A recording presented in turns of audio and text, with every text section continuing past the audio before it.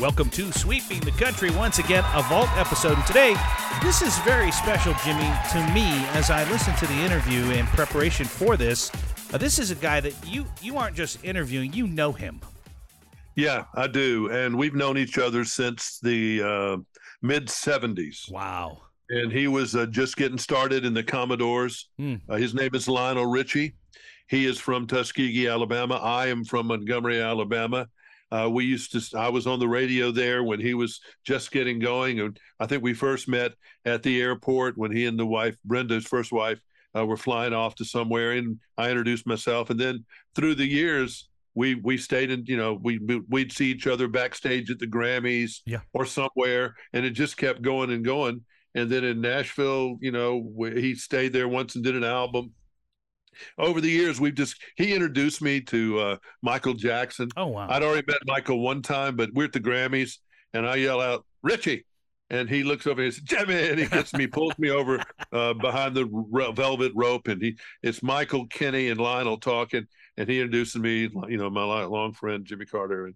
And I had met Kenny peripherally over the years, had Michael one time in a room, but anyway, that was really cool. Yeah. But it was before we had cameras everywhere where you took pictures and everything. Didn't do it. But Lionel and I sat down in Nashville a couple of years ago, and we just kind of talked. And there was an album he did with a bunch of country artists, and so that's why he was in Nashville. And we talked about everything, mostly in the beginning, growing up in Alabama. How are you, Jimmy? What smell do you think of when I say the word Tuskegee? You have a smell that runs through your mind, or a color? Yes. Well, no, it's the smell. I got it right away. Tuskegee is grass. I think of, wow, you would ask that question. And I think of Tuskegee and cutting grass. And I know the backyard. I know exactly what it smells like. I know that peach cobbler in the kitchen. I know wow, I could tell you some great smells down there. What age person are we talking about here? We talking about Lionel when he was 5 years old? We talking about Lionel at 20, what? 6, 7, 8, 9, 10. That's when the family time, Dad and I would wax the car. I could tell you what the wax smells like. I could tell you what the lawnmower was all about. That gassy kind of oily smell. It was just home, blackberry pie. Whew, my brother. You ever laid in the bed in Beverly Hills and smelled jasmine and maybe gone back a little bit to the honeysuckle smell of Alabama? I was going to say honeysuckle right away. That's part of the vines on the side of my fence going down the backyard.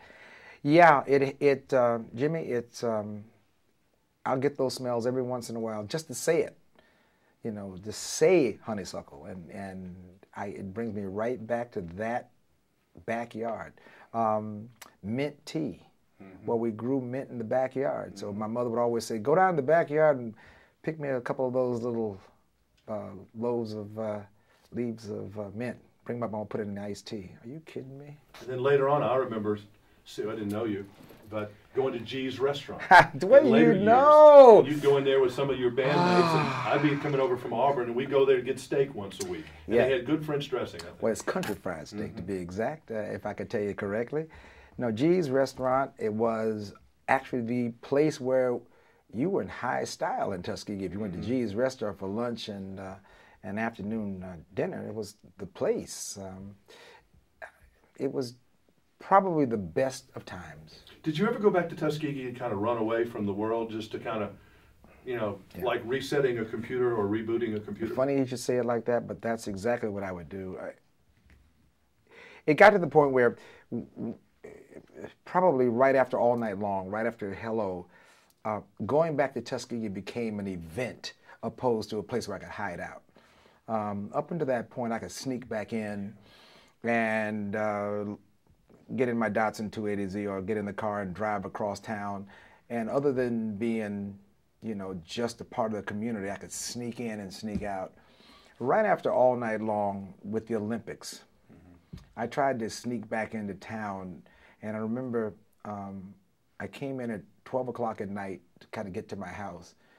And one of the police officers in town saw me in the car.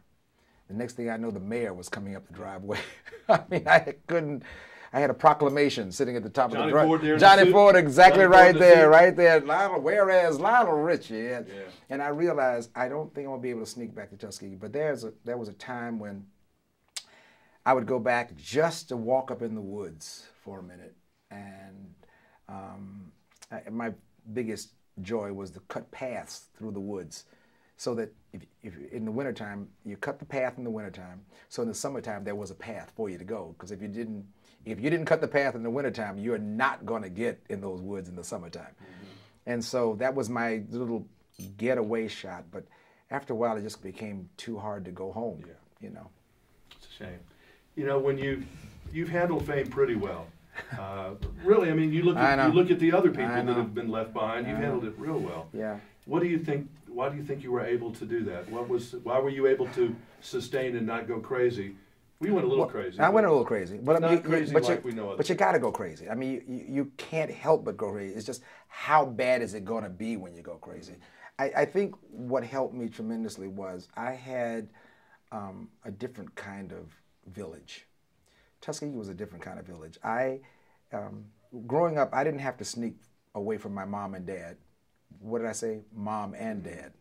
I had to sneak away from the whole town. So I was kind of raised with a little guilt, if you will.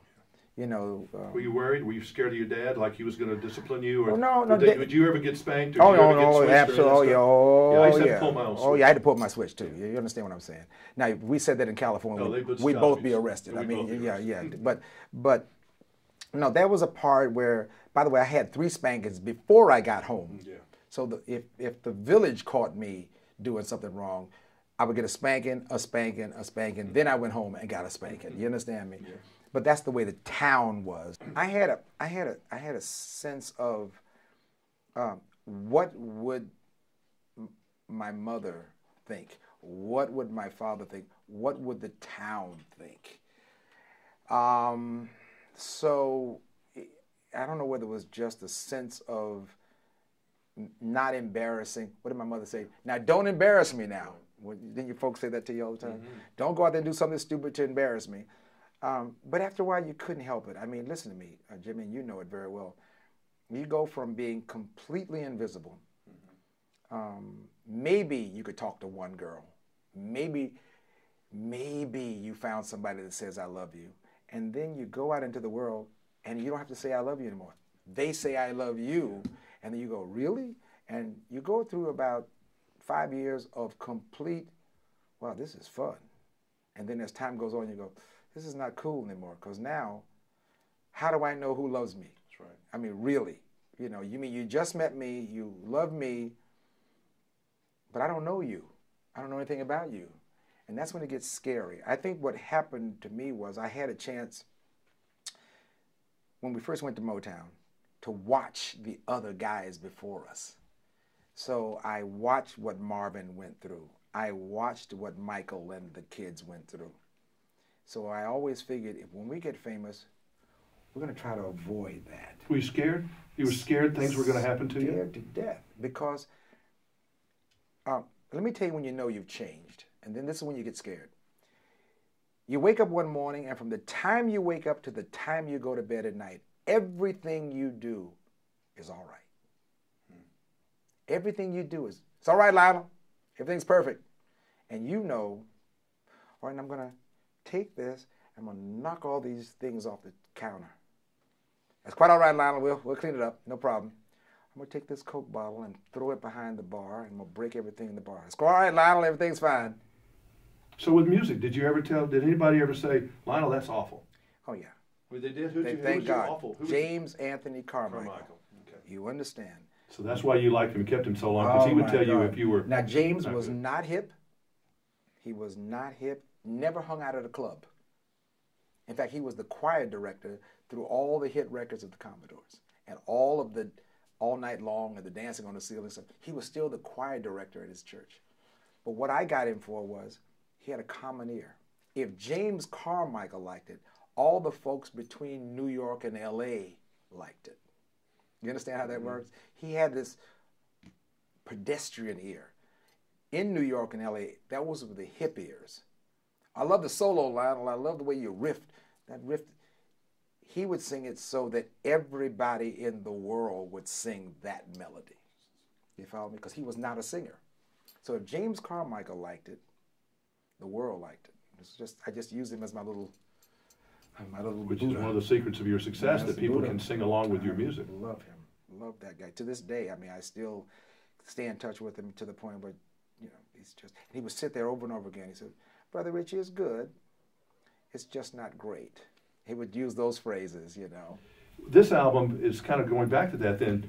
You were, I guess, maybe you didn't know what you were getting into with this, but it was a little bit of a search for normalcy, wasn't it? Trying to find a little bit about, you know, where did this Lionel Richie guy come from? Maybe I can find it with these people who are all successful but fairly normal. You know, this was the best group therapy session I've ever had in my entire life, this album right here.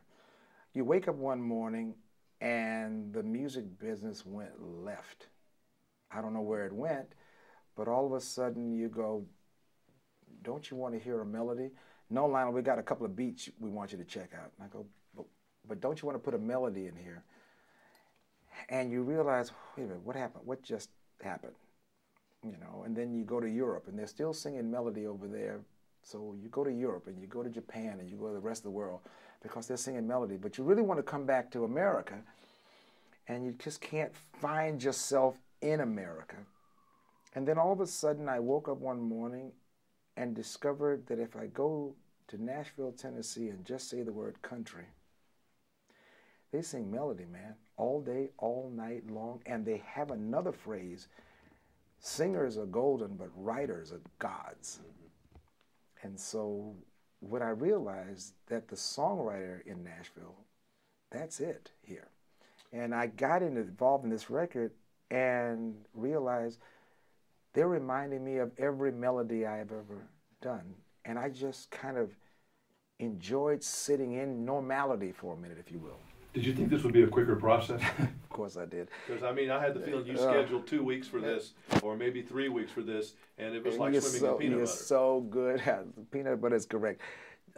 Tony Brown came to me and said, Lionel, we do things fast down here. We'll knock this album out in about 3 weeks. 3 weeks to a month, and you'll be out of here.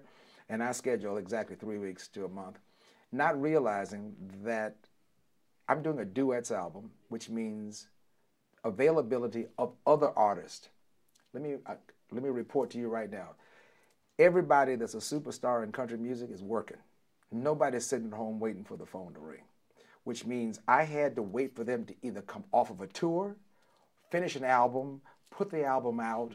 Who's the coordination of how do we put this record out with everybody's scheduling? So what they said was going to be 3 weeks to a month, ended up being 9.5, 10 months. Well, this is a series of 12 first dates. That's exactly what it was. Because that's awkward. And particularly in the music business, you're not really comfortable telling these people maybe how they ought to sing something. Well, you know what it is? Now let me tell you the joy. There's a joy here.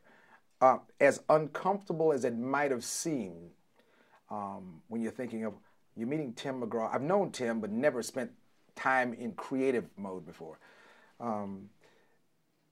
We're gonna walk in the room. We're gonna be cordial to each other, and then we're going to carve out a great record, 3 hours. I would say to you, tough. Let me tell you what made it a joy. A, they knew the songs better than I did.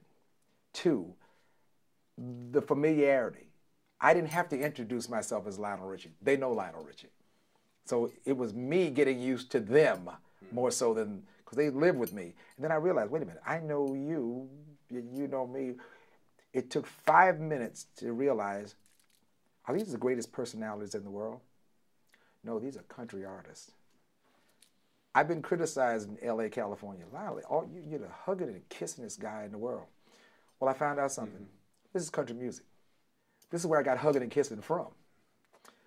Everybody that walked in the room, we hugged for the first time, you know, and it's the jokes, the personalities, it was less than 15 minutes. We were old friends. But on one cut, you had Shania Twain, and it was a whole nother. Was that early in the process, or toward the end, or the middle, or what? You see me get all like that. Was that the very first thing you did? That was not the very first. If that would have been the very first thing, my brother, I would have jumped out of a window, because I did not know. I don't know whether it's the Endless Love is set up to be a difficult song. It's never been an easy song. Diana Ross. Lionel, I'm in New York. I know, Diana, I'm in LA and I'm doing 2 other albums. When are you going to come out to do the record? I'm not coming out, Lionel. Can you come to New York? I can't come to New York, Diana. Well, can you meet me somewhere else? We decided to meet in Reno, Nevada. I mean, are you kidding me? I'm doing Kenny Rogers from 10 to 6, Commodores from 6 to 12, and now she has from 1 to 4 in the morning in Reno, Nevada. I mean, it was impossible to put this record together. And of course, Shania, can you meet me in Nashville? No, I don't feel. Can you come to LA? No, I don't feel. Can you come to Nashville? No, I just. Where do you want to record, Shania? Bahamas. Lionel, I don't think I can sing this song. What do you mean you can't sing this song?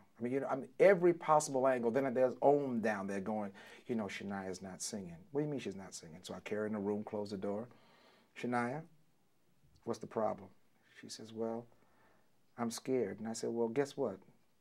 We're both scared to death. And she said, well, you're Lionel Richie. And I said, and you're Shania Twain.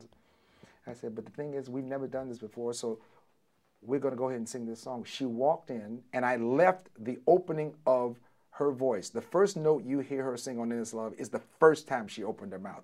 I kept it on there for a reason. I want her to always hear that she has never lost her voice. But, as artists, we freak ourselves out and listen to that little voice within and saying we can't. We can't, when really we can. And so that was the most difficult song. But, I mean, look how it came out. The album is like aged whiskey or something. Your songs, I reintroduced myself to the songs. Right. It gave me a new energy about it. I liked the tracking from first to the end. Oh. This last song could have gone 20 minutes and it had been fine with me with All Night Long. I mean, it really, Jimmy. When you go back and think of people that you've worked with, and I keep thinking of this because I met him with you the second time, was Michael Jackson. You ever think about Michael and just think about him as your little brother and miss him, or just say, because he possibly is the most misunderstood musician of all time. Ali said something to me, and I referred to Michael Jackson. They said, Ali, how does it feel being the greatest boxer of all time? He said, no. I'm not the greatest boxer of all time. I had the greatest opponents of all times that made me rise to my greatness. Okay, now I said that to say, I had a little midget called Michael Jackson at age 9. There was a thorn in my side. That little boy could dance, sing, write, arrange, produce, and I'm much older, and I'm going, I got to beat that little boy. I don't know, why am I in competition with this little kid? Well, as time went on, that little kid became my friend. And we had this competitive friendship that if ever I thought this was the bar, he'd come in about here. And I'd go, okay, I never would have written All Night Long if it wasn't for da-da, dun, dun, dun, dun, uh-oh, here we go. And all of a sudden I realized we were kind of having this wonderful competitive time together. And I saw his dreams swallow him. In other words, he actually did go beyond the bar to the point where it was so famous, it was so incredible, he fell under his own weight because he couldn't maintain that level of famous. And I remember we used to talk all the time about, Lionel, we're never going to let those drugs and we're never going to let that stuff get us like everybody else. And finally, when it did, I kept looking at him going, what happened? But I knew exactly what happened. The day he was burned was the day he was introduced to this thing called painkillers. Yeah, and it was all downhill. All downhill. It just takes one little thing to just knock the edge off. Did you have that in 1987, in that you were so famous and so popular, and everything you did, everything you touched turned to gold? Absolutely. That you just freaked out and just said, I got to go home and be with my dad and just be there. You said it correctly. This is crazy. You said it correctly. I think once I saw Michael wobbling, and I saw Prince go through his, I realized what was happening. Jimmy, we were moving so fast. I mean, we were moving so fast that my dad came to me one day. I think just the universe just sent the right message, even though it was the wrong thing I wanted to hear. My dad called on the phone and said, "Son, I'm not feeling well. I'm going to go to the doctor and check it out. Would you go with me?" My dad's never said that before in his whole life. This is a military guy. Okay, this is the toughest, roughest guy. I've never seen him sick a day in his life. But I could see a little bit of frightened in his eyes. And I'm used to doing album tour, album tour, album tour. And of course, the company was going, "Oh my God, Lionel, dancing on the ceiling. You got the Oscar. You got it. Come on, babes. We're on a roll. Bam, bam, bam, bam, bam." I kept thinking, let me go home and check on my dad. And we got the news that, you know, it's not going to be good. And I didn't want to do the next album because I want to be there. And because this is the only time I've got. Well, it's a funny thing when you stop. And you think it's for the right reasons. Well, also when I stopped, my marriage fell apart. And during that period of stress, the doctor checked my voice and he said, "You know, you've got polyps on your vocal cords." In other words, the more I was slowing down, the more I realized, wait a minute, what the heck? I'm falling apart. So what ended up to be a year off became 3 years off by the time I went through that whole drama of my life story.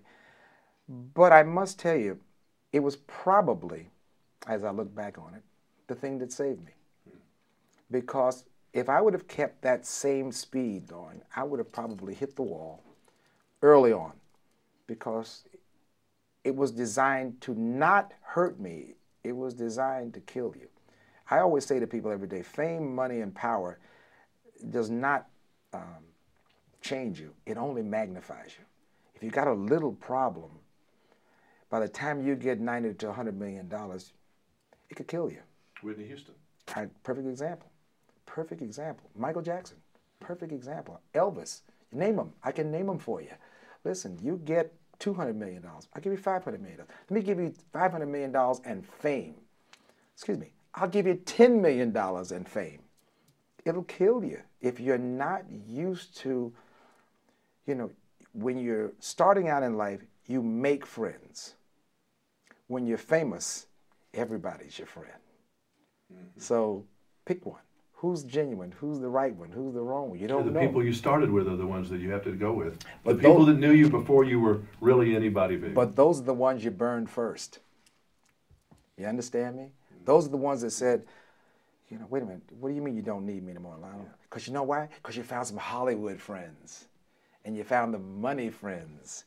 And everybody's there for you. Your friends from Alabama can't fly in to see you in Vegas. They work every day. And they can't hang out at the bar with you on Sunset. There's the school teachers. That's the coach at the high school. That's why Elvis hired his friends. That's exactly right. You understand? And I understand that. It's so important to understand that, you know, what made this album so wonderful for me is that most artists in their lifetime can say, you know what, now I'm living in Hollywood, California. I don't go back there anymore. I can actually say, I can go home. This is a celebration of my home. Where I started, where I was born and raised. I mean, how many times do you get a chance to go back and thank the town that you grew up in? You know, and half of the folks that are not there. The joke that I tell most of all, to this day, I can still go back to Tuskegee and be called Little Richie. There's a 92-year-old, Mr. Rabb, sitting down there right now. Mike Rabb. Hey, Little Richie. How you doing, boy? Your mom and dad be proud of you.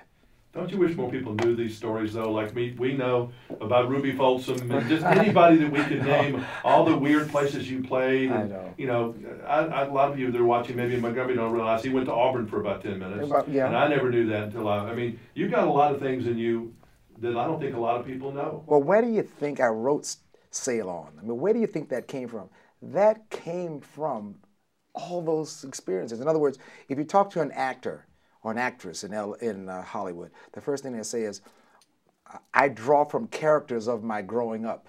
So Eddie Murphy, when he plays a certain character, that's somebody, that's Uncle somebody. That's Aunt so-and-so. You understand me? But see, that's why I don't understand you, really, more than anything ever, that. because we didn't have the internet back then. You had AM radio mostly. FM really hadn't been invented. We had no internet. We had all this stuff. So all you would have access to was some AM radio stations with weird, different kinds of programming. And you had maybe your mother's record collection.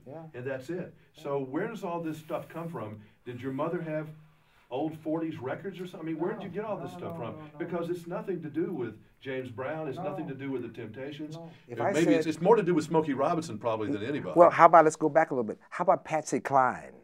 Let's go back to... Well, it's like Michael's mother said she used to listen, and so did James Brown tell me this. They would listen to WSM and WLAC radio here. Got it. And they would listen to John R. and they listened to all those John people. R., you're exactly right. And every one of those people have told me at one time or another that they listened to the blues and they listened to some Opry thing, that was on there. I didn't know what I was doing. Remember now, there's no place to go after 6 o'clock in the evening. Am I watching Grand Ole Opry? I'm watching Grand Ole Opry.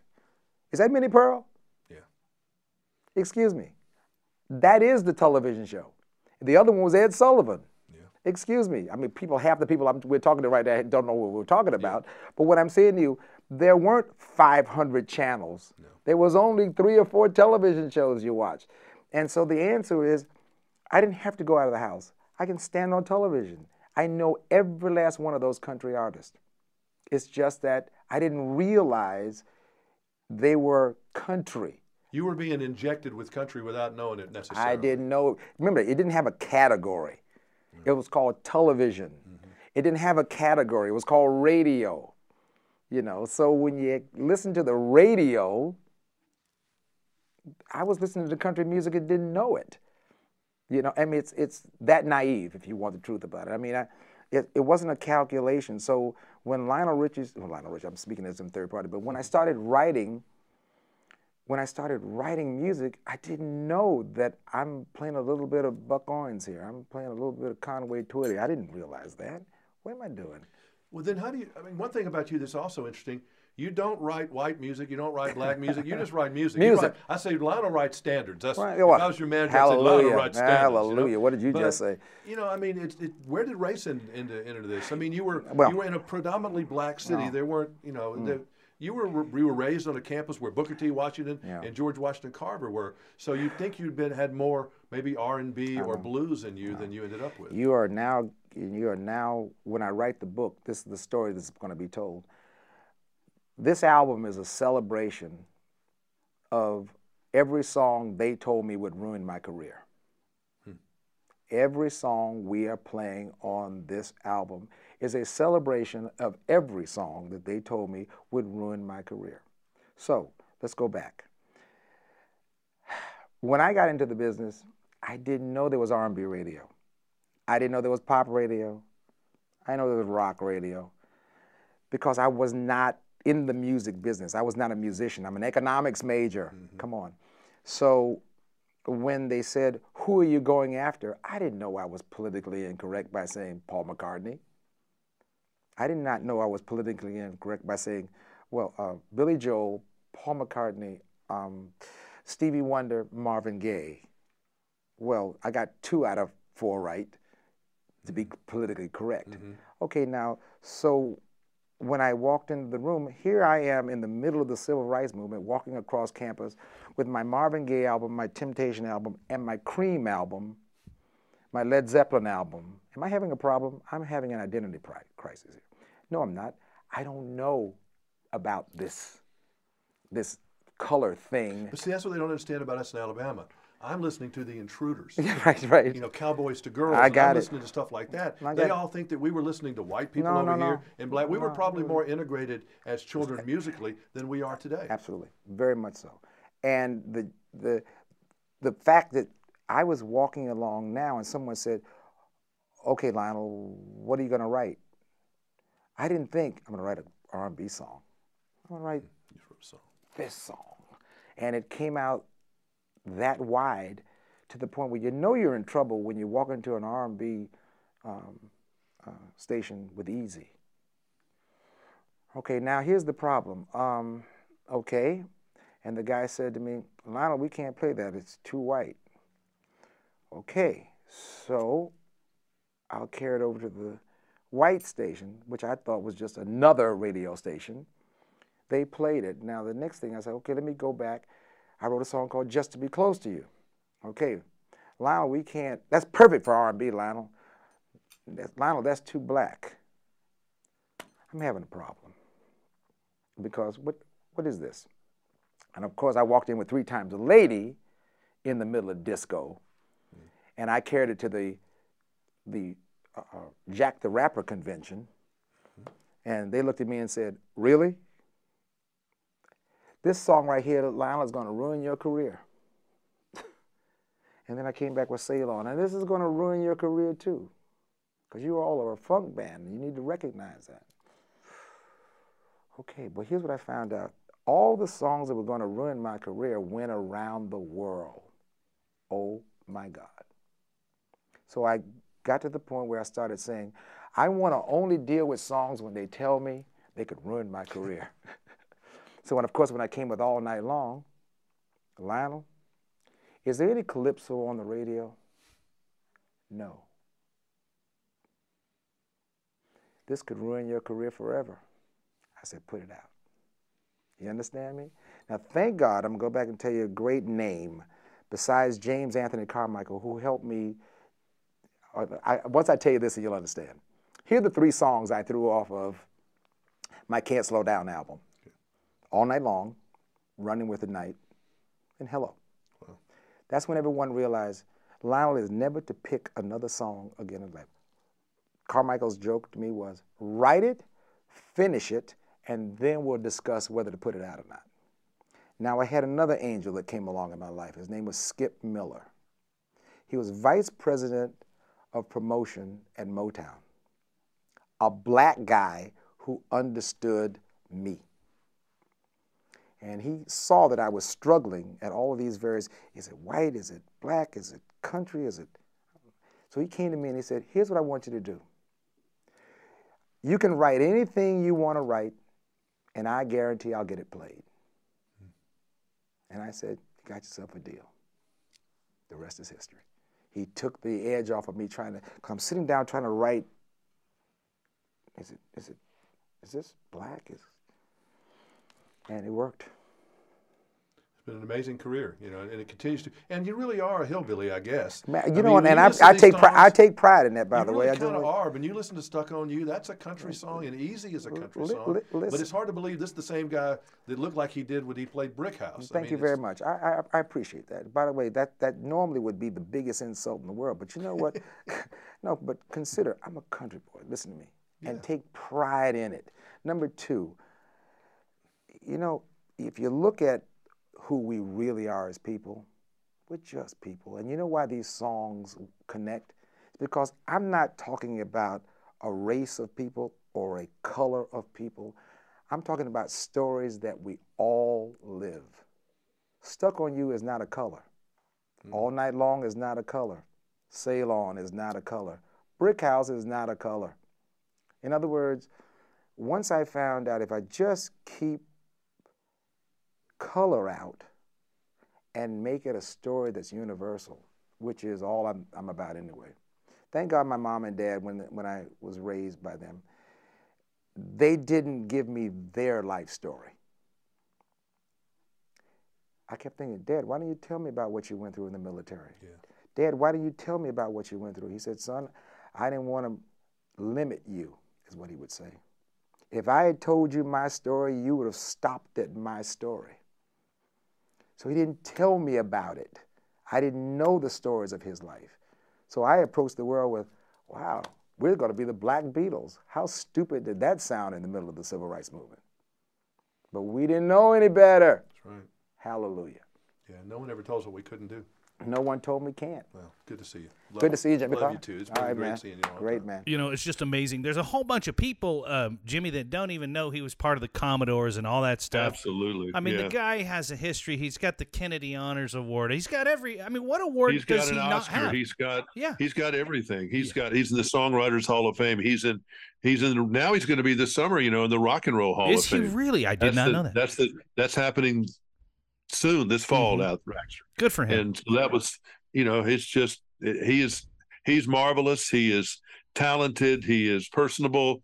He is so creative, and it's a pleasure to have known him all these years. And he's a big star around the world. I went and saw him. In fact, I couldn't even get back to see him because I knew his security guy at the time. I was in Paris. Yeah. And security was so tight on him, I couldn't get past anybody to get to him to tell him I was there. Yeah. But I was. And that place started rocking.